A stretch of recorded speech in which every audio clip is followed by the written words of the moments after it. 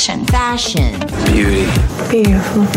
You have no style or sense of fashion. My name is Joyce, and I'm a shopaholic. I like my money right where I can see it, hanging in my closet. So I am going to show you guys how I do my makeup. This is my trusty makeup bag. I already have my foundation and concealer on. On Wednesdays, we wear pink. Welcome to Fashion Avenue, the podcast for fashion and beauty lovers to get inspired to follow their dreams by hearing from special guests while also soaking up the latest news and what's trending right now. I'm your host, Amber Lowther. I'm a journalist and fashion professional who understands what it's like to have big dreams and wanting to reach them. In this episode, I'm joined by TV presenter, columnist, author, and former Miss Universe Australia, Maria Thattil. I chat to Maria about what she was doing before becoming a well-known media personality, how she overcame barriers within herself, and her fashion and beauty favourites. Now, let's jump in. Maria, thank you so much for joining me on Fashion Avenue. How are you? I am so excited to be here with you, Amber. Thank you so much for having me. You are so welcome. I'm really excited to chat to you because you have done so much, and I see you all the time on my TV on the Today Show, Today Extra. It's so funny. I'm like, there's Maria again. I see you all the time. So I feel like I know you and I see you on the project. I'm like, I feel like I just know you because I see you all the time. It's so funny. And it's so funny that you say that because it's like, girl, like, okay, let's change the channel. It's like, damn it, she's on this network. No, it's good. I do like watching you. You're very well spoken. I like hearing your views on things. And I'm just like, I just feel like I know you. So it's actually nice to meet you properly now over this. I'm sure so many of your listeners feel that way about you too, because, and I've caught snippets of your podcast, you know, you facilitate really great conversations and you're very warm. Oh, thank you. It feels like you're talking to a friend. And so when you listen to that, it's like, I know this girl. I know her. So the feeling is mutual, my love. It's so mutual. Oh, thank you. That's so lovely. So I want to, a lot of the time with my guests, I do like to start a question with, tell me about your younger self. So I'm really interested to know about young Maria. What did she like to do? And did she ever think she would be recognized as a media personality, a pioneer? Do you ever see that in your future? You know, no. And when you said that, I just got the biggest smile on my face because I can imagine her. I can imagine my younger self, younger Maria. And even hearing you say, tell me about younger Maria, she wasn't someone who ever felt like people were interested in her. Like she was beyond my parents who nurtured me so much growing up. I was a very, very shy kid, like painfully shy. I remember I had one friend in school who was actually a cousin of my cousin. And so I felt very safe around this particular girl because I would see her in family circles, but I never really felt comfortable at school. I think I was a pretty anxious, shy kid. So I never used to want to talk to anybody. I'd just get very nervous and keep to myself. So I had my little friend, but other than that, I just kind of kept to myself, and from a very young age developed like a hyper awareness of being different. And it was in subtle ways that it was communicated to me, but there were little things that would happen that would make me go, okay, something about myself needs to change. So, you know, I remember being in like grade 1 and having a crush on a boy and him passing a remark about how he couldn't like me because of my skin and how it was dirty. And so from a very young age, it was like, I want to be like the white kids. You know, I want to look like them. I want to be like them. And so there was a lot of that when I was younger. And then you start to internalize other sensibilities about, you know, all the stereotypes around people like you, and people expected me to be smart, or they made fun of my family and assumed we were like the people from The Simpsons and things like that. And so it kind of was like this very interesting existence of when I was at school and outside, I was very aware that I didn't fit in.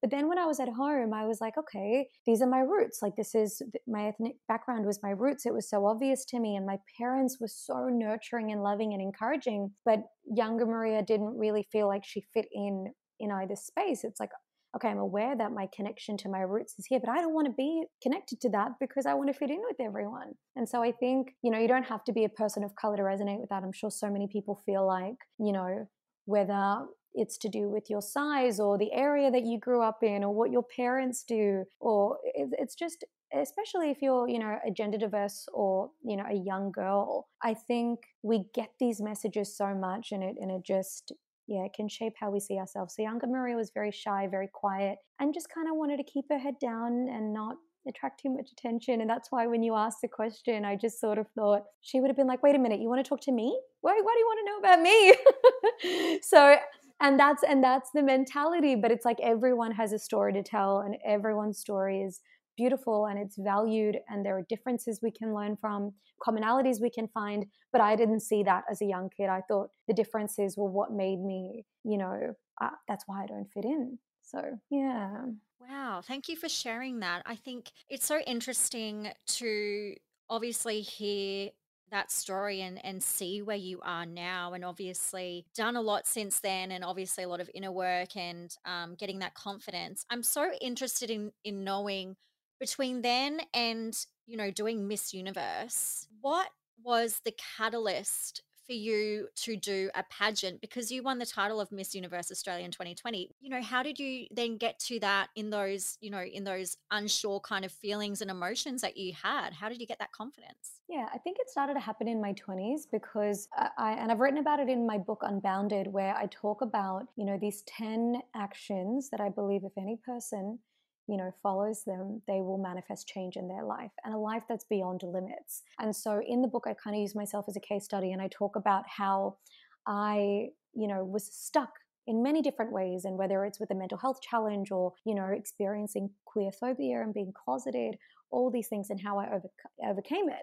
And so when it came to Miss Universe, what had started to happen was I'd gotten to a point where I chose my career based on, okay, I'm very ambitious and I've always been ambitious, but it's like, I never even thought a career in media could be for me. I'm like, well, there's no one like me, honest.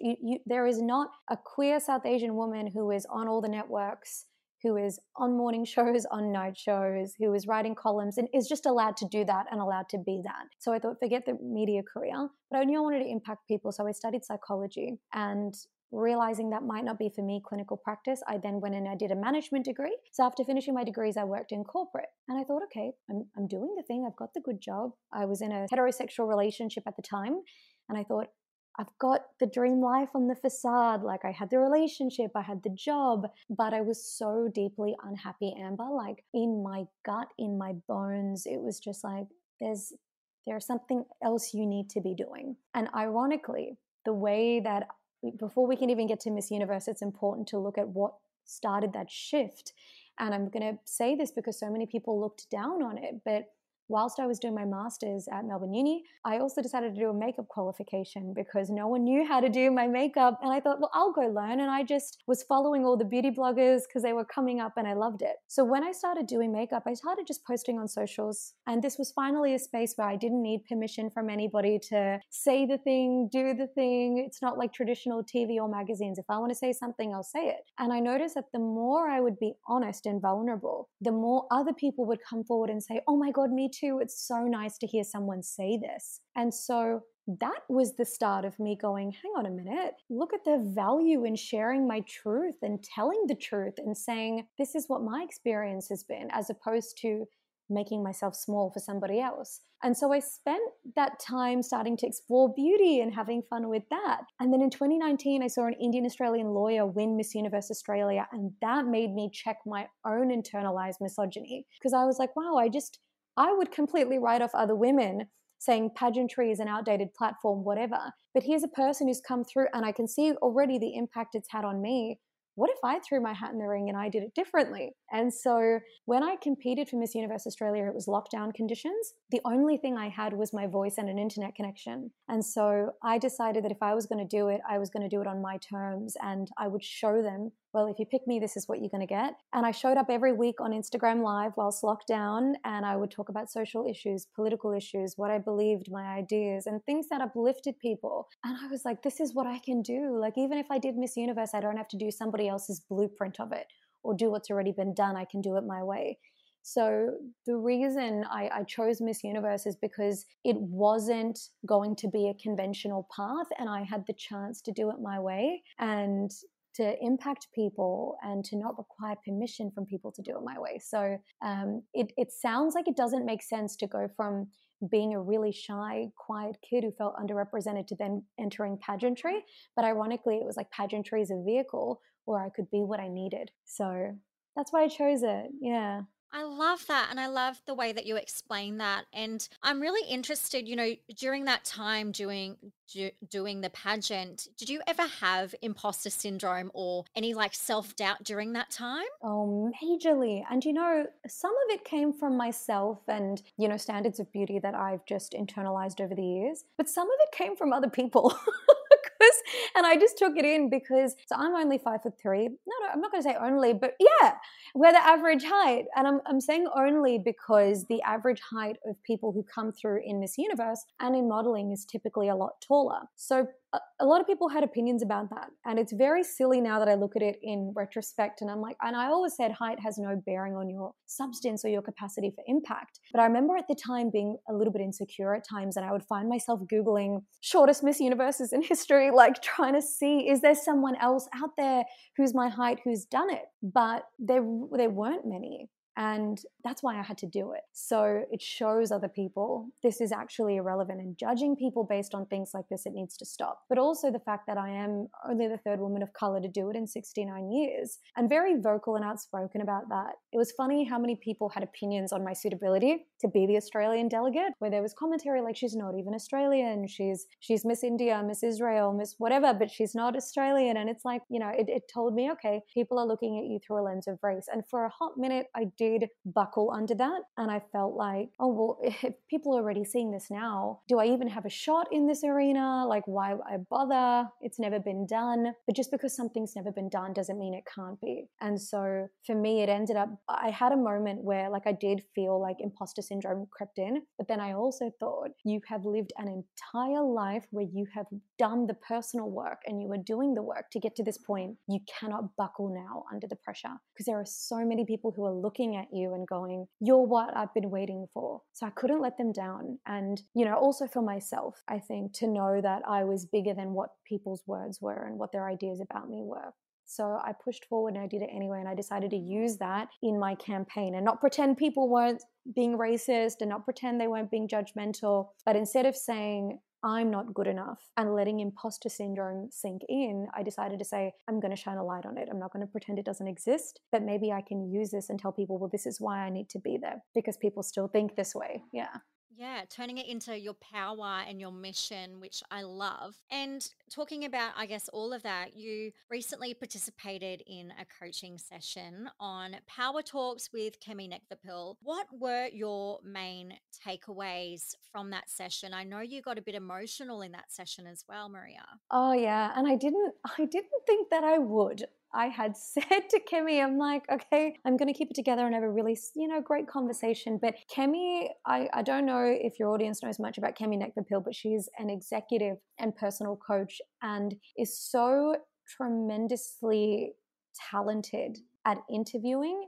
And she knows how to sit down and really get to the heart of somebody's story, because she's a coach, right? And it's, she does this through discovery and research and observation. She listens. And the kinds of questions she was posing to me required me to really introspect. And I came away feeling safe enough to be honest. But there was a part of me that initially got a little bit sad when I was reflecting on the fact that there were certain things that stripped me of my power as a child. But then there was an element of gratitude to be in a position of looking at it and going, but now I know better, so I can do better for myself. And we talked about, and we actually had a breakthrough in the session, which I will bring up, which I didn't expect, but Kemi and I were chatting about these childhood experiences that I've been telling you about. And then I was talking about this career that I have, and it's like, go, go, go, and it's amazing. And I realized that there is a part of that drive and that ambition and that constantly needing to have goals that is rooted in a scarcity mindset from some of the experiences that I had as a kid. And it's like, because I once felt like I didn't belong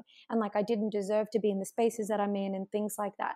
Now that I'm here, it's like you've got to fight to keep doing it and to earn your keep and to keep, working and moving forward in that way. And that's a scarcity mindset. It's like you're allowed to rest. And I realized for a little bit over the last 2 years since that moment happened with Miss Universe, I've not allowed myself to rest. And it's like I've had to take every single moment and work to the point of burnout constantly because I keep telling myself, you need to keep proving that you deserve to be there. It's not easy when you're like, there's not many people like me in the room in the spaces that I take up. And I'm very aware of that people are like, yes, finally a South Asian queer woman is on these networks and doing this and doing that. And so I just feel this tremendous responsibility. But it started to shift to a thing of, well, you have to do everything in your power and sacrifice so much just to deserve to keep it. And I think there's something in that about loving yourself enough to say, no, you deserve it. You can rest. You're good enough. It'll be there. Like, so we had that moment where I was like, oh my God, I've been burning myself into the ground. And shortly after that coaching session, I ended up seeing a doctor for some gut health issues I was having and allowing myself to get treatment and recover. And I'm feeling healthier than I have in a year now. And it's because I sort of allowed myself to slow down. And I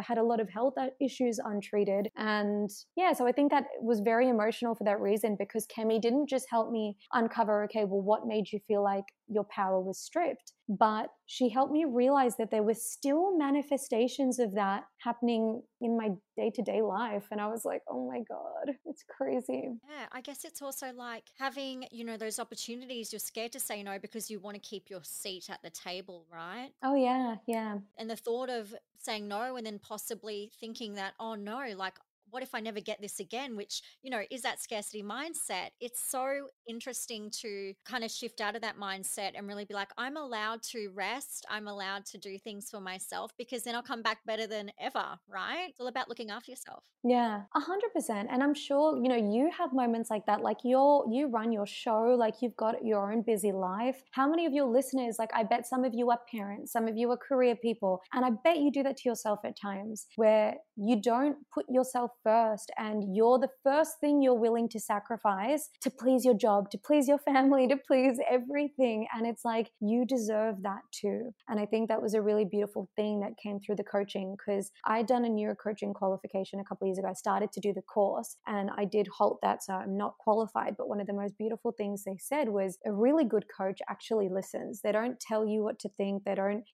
pose too many questions. They even help you sort of shape the questions. And Kemi did that, and it elicited that sort of journey in the conversation. So I hope for other people, if you listen to this and if you listen to the episode, it's on Kemi Nekvapil's show Power Talks, which is an Audible original podcast only on Audible. Just putting that out there. If you listen to it, I think you'll find that there are points that you relate to, and it might ask you to introspect in yourself. But it's so worth it, because I think this is such a universal thing that we do. We sacrifice ourselves often to please others and to meet other obligations when we should be our biggest obligation. Absolutely. Our priorities shift and we don't make ourselves a priority, right? And do you feel like you do that? Oh my goodness, I'm so bad with that. I'm a yes person, and yeah, I say yes to anything that comes my way. And I've been burnt out quite a few times. And I'm currently in a space right now where everything in my life is up in the air, and I don't know what's next for the first time in my life, and it's scary, but I need this time for myself and to rest and to figure myself out. So I feel like that all the time. Yeah. All the time. But I'm trying to implement more self-care and wellness strategies. Your awareness of that is amazing, though. Your awareness of it is amazing. So just like what your listeners, like if any of you are sitting here going, oh my God, me too. Shit, me too. It's like yeah. The fact that you're aware of it is already a really good step, because you just keep it at the forefront of your mind and try not to guilt yourself. I'm sure you've got beautiful things ahead, Amber. Oh, thanks. I'm sure. Yeah, thank you. I hope so. Another thing I got out of your coaching session on Power Talks, which I found really interesting, and I want to dive into that with you a little bit more, Maria, is that you spoke about, to survive and to fit in. At a young age, you started wearing white makeup, blue contacts, and bleaching your hair. How has your perception of the beauty industry and your own definition of what beauty is, how has that changed since then? Well, a really interesting way to frame it is to think about, I'm going to talk through an analogy of social media. So when I was growing up, the beauty standard was the blonde-haired, blue-eyed beach babe, fair skin. That's, that was it. But now we've seen a shift where people are glorifying tan skin, big lips once they were made popular by, Kylie Jenner and a lot of white celebrities. And I'm saying this because these beauty standards are rooted in Eurocentricity, and now we're changing it. So all of a sudden, features that I used to get picked on for, like literally told that my skin was dirty and the color of it was a disgusting brown, not a beautiful golden brown, like really hurtful, derogatory things, and being made fun of for having bigger lips. Well, it's funny, like people used to make fun of me for it. So I would actually put foundation on my lips growing up because I wanted them to not stand out that much. And foundation sort of just made it like more neutral. And this is the thing, like people will sit here and go like, oh my God, like I wouldn't even think to do that. But that's what it was like when you literally hate the way you look. And then I got older and the beauty standards changed, and all of a sudden it was cool to look like this. But the thing was, I would then get told, oh, but you've probably got lip fillers. And, like, do you tan at all? And it's like people couldn't even get their head around that actually this is natural to you as a person of color. And it's like, all it told me was that, yes, these features are popularized because now they're made popular on white bodies and bodies that it's not common to. But it never made me feel beautiful, because it's always like, it's not you. It's when someone has taken your skin tone and made it popular, or if someone's taken features like big lips or dark brows or whatever, it's made it popular. But it's not on you that it's loved. And so one thing that I learned very quickly is that if I'm going to put my ability to like how I look in what's popular in the beauty standards and what everybody's celebrating in, the compliments, because right now it's the in look, then the minute it changes, my sense of self-worth is just as fragile as these standards. And so I started to change how I felt about my skin, my hair, all around my mid-20s. Because in my early 20s, I was wearing blue eye contacts, white makeup, I had blonde hair. And the crazy thing is, all those changes were really gradual from, say, 15 to about 20. And at the time I would say things like, oh, I'm just experimenting with my look. I just look better with blue eye contacts. I just look better with blonde hair. But I didn't realize that I was trying to compress myself into beauty standards and look like, have skin that wasn't mine, have a look that wasn't mine. I started to stop doing the skin color changing thing and just embrace my dark skin. 23, 24, 25, great. My hair was the last thing that it took me to embrace. And it was up until last year where I was still dyeing my hair caramel. And I remember just saying like, oh, it just works with my skin tone. I love it. And I watched myself on a Today Show segment when I first got that gig. And I saw myself sitting on the couch with this hair that looked blonde. And I'm like, oh my God, I'm still doing it. I'm still doing it. This is not actually about that hair looking good on me, because that doesn't look good. It's me trying to look like what I thought I needed to be on television. And I thought, if I've worked to get myself on those couches, I'm going to be on there with brown skin and dark hair, so that the other people who need to see this representation, they will see themselves when they look on TV. And I dyed my hair back dark. And that was the last thing that I did. And it's like, now if I want to get highlights or do those things, it's going to come from a place of I'm appreciating something different, but it's not because I'm inherently rejecting myself or my features. And I'm comfortable. I appreciate the vessel I've been given. And I bet the beauty standards will change again, as they do. 1 minute curvy bodies were in, now they're trying to tell you to be thin again. And it's like, I just want to be healthy. If I'm healthy, my body is doing everything it can for me. That is it. That's all I care about. Hey, just dropping in to share this week's news and what's trending. Scentre Group has recorded low growth in retailers in the categories of fashion, department stores and footwear for the second half of the financial year compared to the prior period. The biggest drop in jewellery was at 5.4%, department stores 2.2%, fashion 3% and footwear at 6%. Versace has completely wiped their Instagram clean, with speculation by fans that they're coming back with a rebrand. The luxury fashion brand's parent company, Capri Holdings, was acquired by Tapestry Inc., which is the parent company of brands like Coach and Kate Spade. Hailey Bieber's beauty brand, Rhode, has announced its first partnership with none other than Krispy Kreme. Yes, you heard that correctly. They'll be bringing out a new flavour of her much-loved peptide lip treatment in the shade Strawberry Glaze. It's all inspired by Krispy Kreme's iconic strawberry glaze donut, and I feel like if there's one thing we know about Hailey Bieber is that she is loving all things glazed donuts. I mean, we all jumped on the nail trend, right? The new lip treatment will be launching on August 28. Back in Australia now, and the Quick Flick has released a new product. Quick Glow 2-in-1 Gradual Tan Serum Spray is a world first. It combines a gradual tan and facial serum in one that builds a natural-looking tan with every use while leaving skin hydrated, plump, and soft. It's also said to be fast-drying, clear, and requires no rubbing in. Now for what's trending this week, and the latest fashion trend to go gangbusters on TikTok is the coquette aesthetic. Now you're probably wondering what that is, and look, with 1.3 billion views on TikTok and counting, it's a surprise that you don't already know. So the coquette aesthetic references the Victorian Regency era and is also heavily influenced in pop culture with hit show Bridgerton. In terms of how you go about styling this trend, think milkmaid tops, tights, ruffles, baby doll dresses, and pastel colours. And also, don't forget, lots of pink.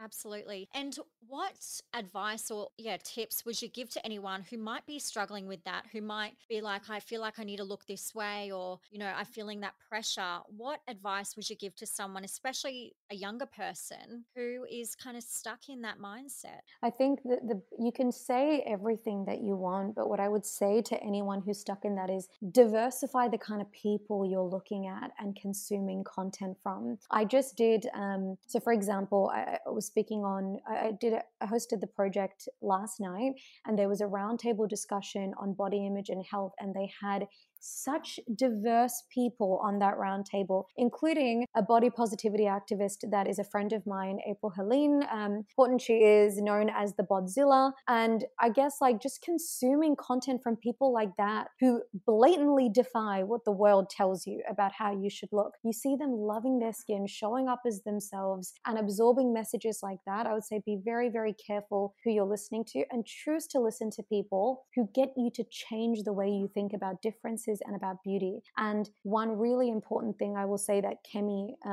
often says, and that she said to me in our coaching session, we were talking about our story, and we both had a moment where we kind of just felt a little bit emotional about these hard things that we've been through. And so for your listeners who might be having a hard time, or they've got a hard story, or they've had a hard go at learning to love themselves, Kemi often says, my story is not my excuse, it's my why. So if you've been in that place where you have been at rock bottom, if you've been at that place where you've been made to feel like you're not enough, use that to change what your future looks like. Your past does not have to define your future. And choose to take in messaging from people who are going to help you grow and thrive. I love that, Maria. That is the most wonderful advice, and you articulate yourself so well, and I think my listeners will really appreciate that. And thank you so much for sharing that, because that is so valuable, and we need to hear more of that. We need to see more of that. Thank you. I'm really keen to talk to you a little bit more about fashion and beauty. Yes. This is,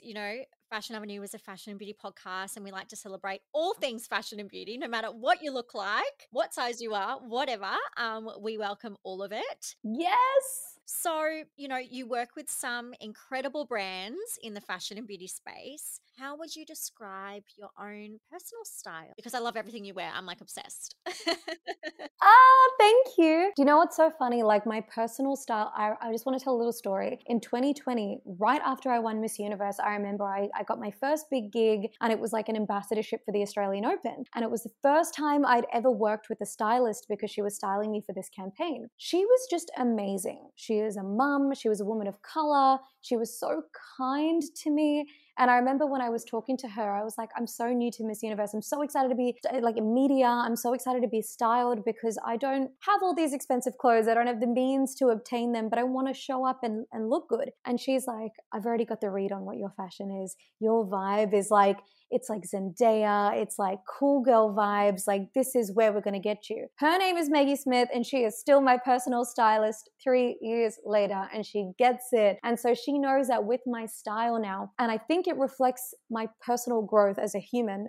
My personal style is a really beautiful mix of both feminine and masculine energy. It depends on how I'm feeling and what I want to amp up. Sometimes it is super femme and sexy, and sometimes it's masc, and it's like just a more dominating energy, and it's a little bit more, but it's also very daring and it's very sensual. And I think there's a real power and confidence to it. I love, and it's taken me a long time to sort of show up in this skin and be like, yes, this is who I am. I'm good enough as I am. And now I like to just show up in the body that I've been given and be confident in that and have fun with my style. It's never the same thing. Maggie and I, every time we get an event or a brief or I'm going somewhere, we say, how can we shake it up? How can we do it differently? How can we push it a little bit more? Because for me, fashion is a way of just, it's an extension of yourself. It's saying who you are. And so that's my style. I would sum it up by saying it's a beautiful mix of masculine and feminine energy. It's bold, it's powerful, it's sensual, and it's whatever I feel like in that moment. Yeah, I'm a little bit like you in that way. I'm like to dress masculine and feminine, and I've always loved, wearing, jeans and a t-shirt, but then also wearing like a cute little dress that is showing like a bit of side boob and legs, and I really appreciate that sort of style. So I really gravitate to what you and Maggie create together. I absolutely love it. It's something I would wear as well. So I think that I love that. yeah, I absolutely love everything you wear. And I think it was when you went to, was it the NGV gala? I loved that dress. You looked incredible. The black gown, Yeah, incredible. that was one of my all-time favorite looks I've ever done. Shout out to Cornelio who did a custom gown for me. And the great thing is, like, a lot of these designers that I'm so grateful to have these relationships with will do custom things together. So they can be our input. Like Maggie and I will say, hey, do you want to try this? Let's do a metal breastplate. Let's try this. And it's like, okay, let's give it a go. And I think that way fashion is, it's a collaboration where it's a designer's work, but it's bringing who you are and your vision too. So it really is you wearing and owning a look. I love that so much. That's probably my favorite look of yours. And a bit of on the beauty and skincare side, is there a product that you can't live without no matter what, that you always have to use or you repurchase? Is there one product that you're like, I will never part with this for as long as I live? Yes, 100%. I can tell you literally right now, there are probably two. One is my Olay Super Serums. So I don't know if you've ever used it, but it's the niacinamide. It's like dewy. It's called like the Dewy Glow, which is easier, but it's got niacinamide in it. When I've worn this, I won't wear anything else on my skin other than that. It literally is luminous. It's beautiful. It's super hydrating. And I've been wearing Olay products for 3 years now. They've just been phenomenal on my skin. And then the other one that I would say, which is one that I wear as a good primer before makeup, because it just changes the texture of makeup once it's on, is the Clinique Auto Replenishing Hydrator. It's a very long name, but it's like 72 hours. And so it's almost like a jelly. Oh, wow. I love that. But when you put it on, it looks like you've got glass skin. Nice. It's amazing. I haven't tried any of those. Super hydrating. And for me, it's like skin. Try it, trust me. Because for me, like, I used to be all makeup when I was younger and obsessed with makeup. And that was the highest, that was the most important thing. But as I've gotten older, I realized your skin prep and your skin care, that is more important. And please don't not wear an SPF. That's another one. Please wear your SPF. Oh, thank you. We needed to hear that. I am all for the SPF. I am like crazy for the SPF. So thank you for saying that, Maria. So important. Crazy for SPF. And in winter too. Yes, winter. Just because you think the sun's not out, arguably it's a little bit harsher. So yeah, that UV index is rife. So you've got to be careful. I will say I've had a laser, just for anyone who's interested, I've had a laser called a pico laser, and it looks at the amount of sun damage in your skin, and it can also start to like tack it away and any hyperpigmentation and things like that. I've had it 3 times now over the last year and a half. So like every 6 months. It's pretty phenomenal. Wow. Okay. I've had a few sunspots that had come up on my skin and just conscious of them growing like little like freckles or like mole like things that I'd not really seen. And it gets rid of them. It's my skin texture is like luminous after I've had it done. And for a while it's pretty good. Yeah. Yeah, I love that. I love beauty treatments. Speaking of, do you have any beauty treatments that you like to do, whether it's like a regular facial or a massage or getting acupuncture or whatever it is? Well, it's Pico, so I don't do any other facials. Wow. I don't get any other facials. I don't even really do LED or anything like that. The only time I did a red LED face mask sort of treatment was right after my Pico laser because it does irritate the skin for a little bit. I had a little bit of petechiae, which is like where the blood vessels, the blood pools in the skin. Yeah. And so it makes your skin purge a bit. So for a week, I was a bit inflamed. And so to help speed up the healing process, I went and I had the red LED. 4 days later, my skin just calmed down. It smoothed, everything out and it sped up the healing process. Wow. So I'll just go and get Pico now for maintenance once a year. But everybody's different. And that's what my dermatologist has sort of said to me based on my unique needs. And I used to have pretty bad hormonal and comedogenic acne. And she treated it. That's me. Yeah, she treated it 2.5 years ago. And now I just don't really do very much, just good skincare. And I get that facial once a year. Wow, that's amazing. I'll have to try that as well. Oh my God, Maria, you're like making me go, oh my God, I need to try that. I need to try that. I'm like one of those people that will try anything. Yes. Yeah. It's so good. And I'm not somebody who's like, oh, try this, try that. And I never talk about any other facial treatment because I'm not somebody who just will try anything and potentially like traumatize my skin barrier for nothing. Like it's all about retaining the integrity of your skin barrier. So for me, this laser that I get, it's really good for people of color, by the way. So if you're somebody with darker skin, it's really good for us. And it also just brings out any congestion in your skin and helps clear it. Okay, perfect. Yeah. Thanks for that recommendation, Maria. Love that. You're welcome. I want to ask you a few quick fire questions in fashion and beauty. Yes. Okay, number one, best beauty tip you've been given. Take off your makeup before you sleep. Oh, amen.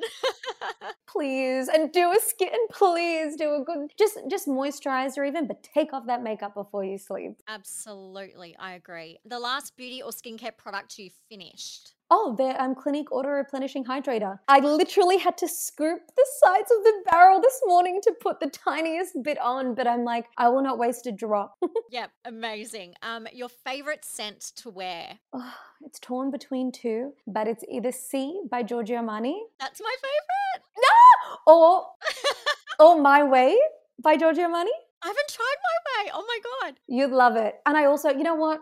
I'm going to throw in C Passione as well. Those three are my favorite. I do like that one. I do. Is that the red bottle? Amazing. Yeah. I have that. Yep. It's nice. It's good. I think you're going to like My Way. If we're vibing over these two, you're going to like My Way as well. Oh my God, amazing. I really like Black Opium by YSL. I don't know if you tried that one. That's quite nice. Yeah, that's a good one. No, I like that one too. Yeah, it's good. Yeah. And what's your go-to hair product? Because you have incredible hair. Thank you.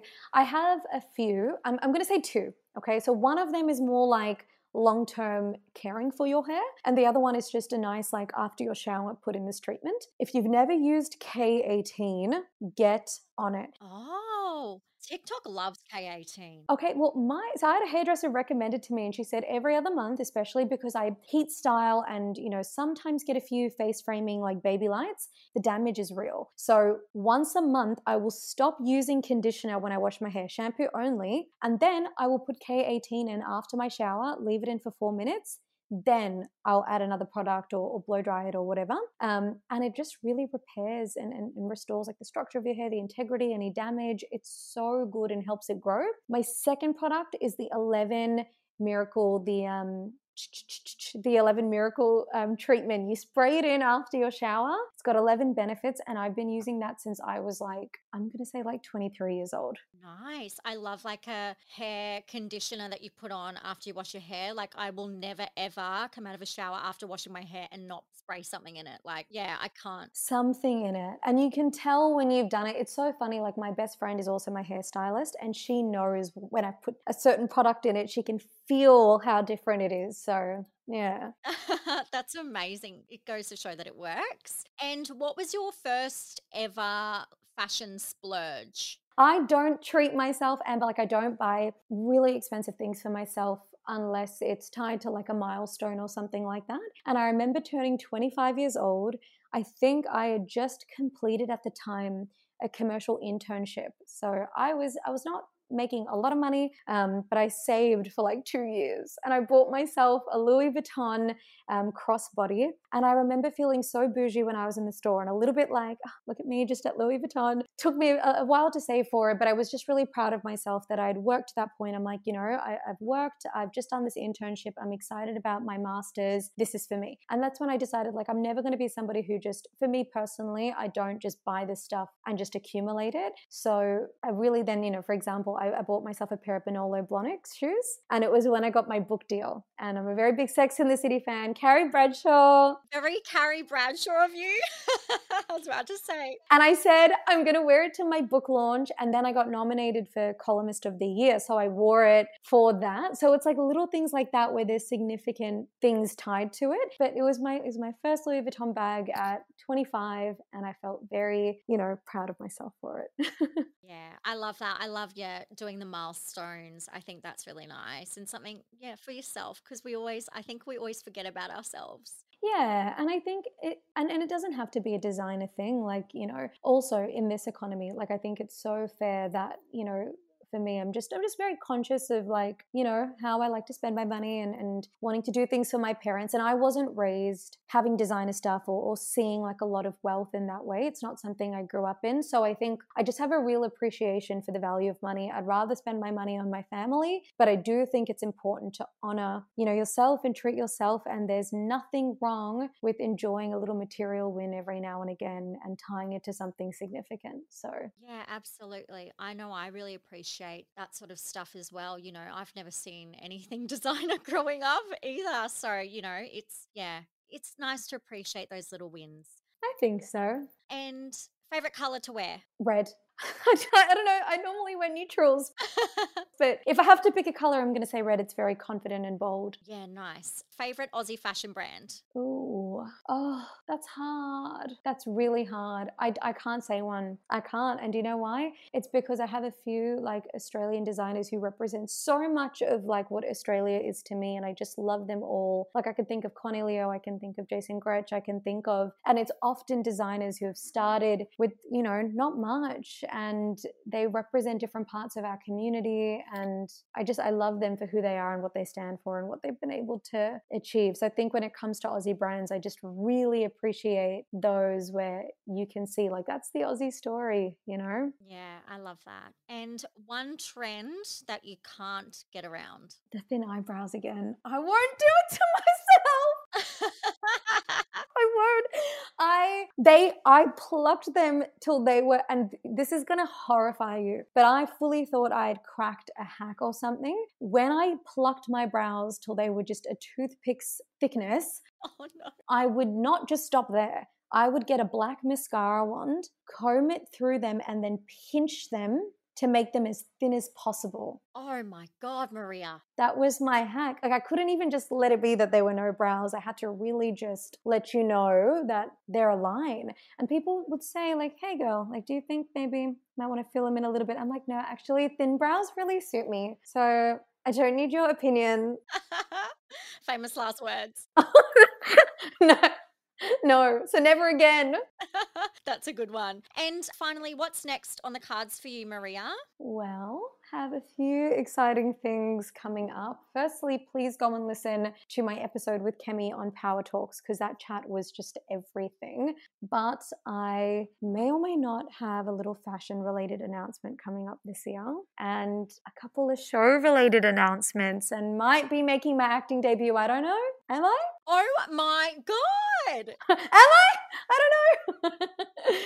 It's fun. It's like, what's coming up next for me? I am making younger Maria very proud. And I think we're going to start the episode by acknowledging her, and I'm going to end the episode by honoring her. And I'm just being that girl who changed her mind on her career every single week in her little journal at 8 years old. I'm being her, except I haven't changed my mind. I've just built a career that lets me do all the things I love. So, yeah. Yeah, absolutely. I love that. And Maria, I just do three random questions with my guests before I let them go.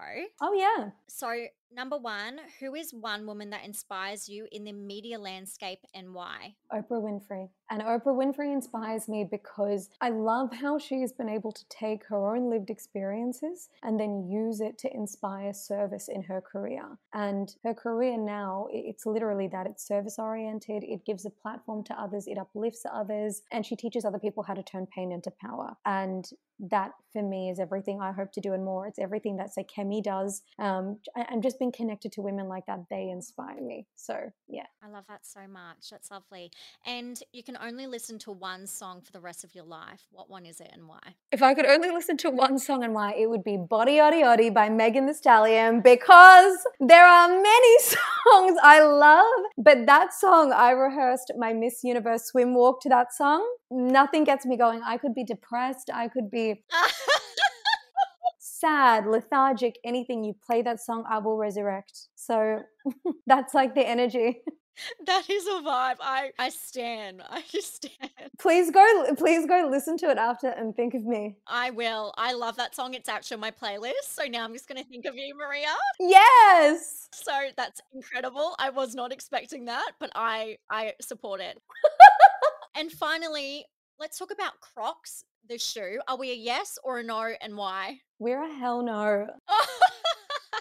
No offense. I'm sorry, Crocs like this. No, actually, just for me though, I can appreciate a Croc from afar, objectively, on someone else. Like, people pull it off. You can't do it to yourself. Well, yeah, maybe. Oh, I just don't think I could. I just don't think I could do it. They're not for me. But although I do see the practicality of them, I can admire from afar. I'm a far away fan, but never someone who would. I'm sorry. That's so funny. I was the same, and I only got my first pair. I was very reluctant. Should I try them? I got sent my first. You need to go try them, because I was shocked. Wait, imagine this is like sponsored by Croc, and they're like listening to me and they're like, blacklist her. Listen, Croc, if you're listening, I'm open to you changing my mind.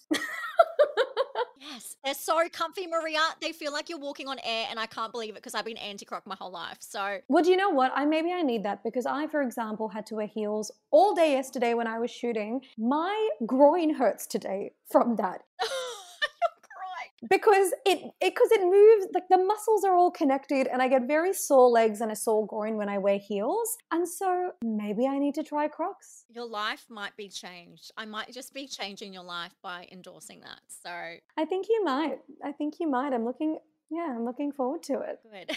Well, Maria, thank you so much for coming on Fashion Avenue. You've been so fabulous, and I've loved hearing from you and learning about your chat on Power Talks and everything that's coming up for you. So thank you. Oh, thank you, my love. It has been my pleasure. Thank you for having me. Thanks for the laughs. And I know that good things are ahead for you. I cannot wait to see it all unfold. Thank you so much for listening to Fashion Avenue. If you enjoyed this episode and you'd like to help support the podcast, please subscribe and leave a rating and review. To stay up to date with all things Fashion Avenue and the latest happenings, you can follow us on Instagram and sign up to our newsletter. All the links are down below, and I'll catch you in the next episode of Fashion Avenue.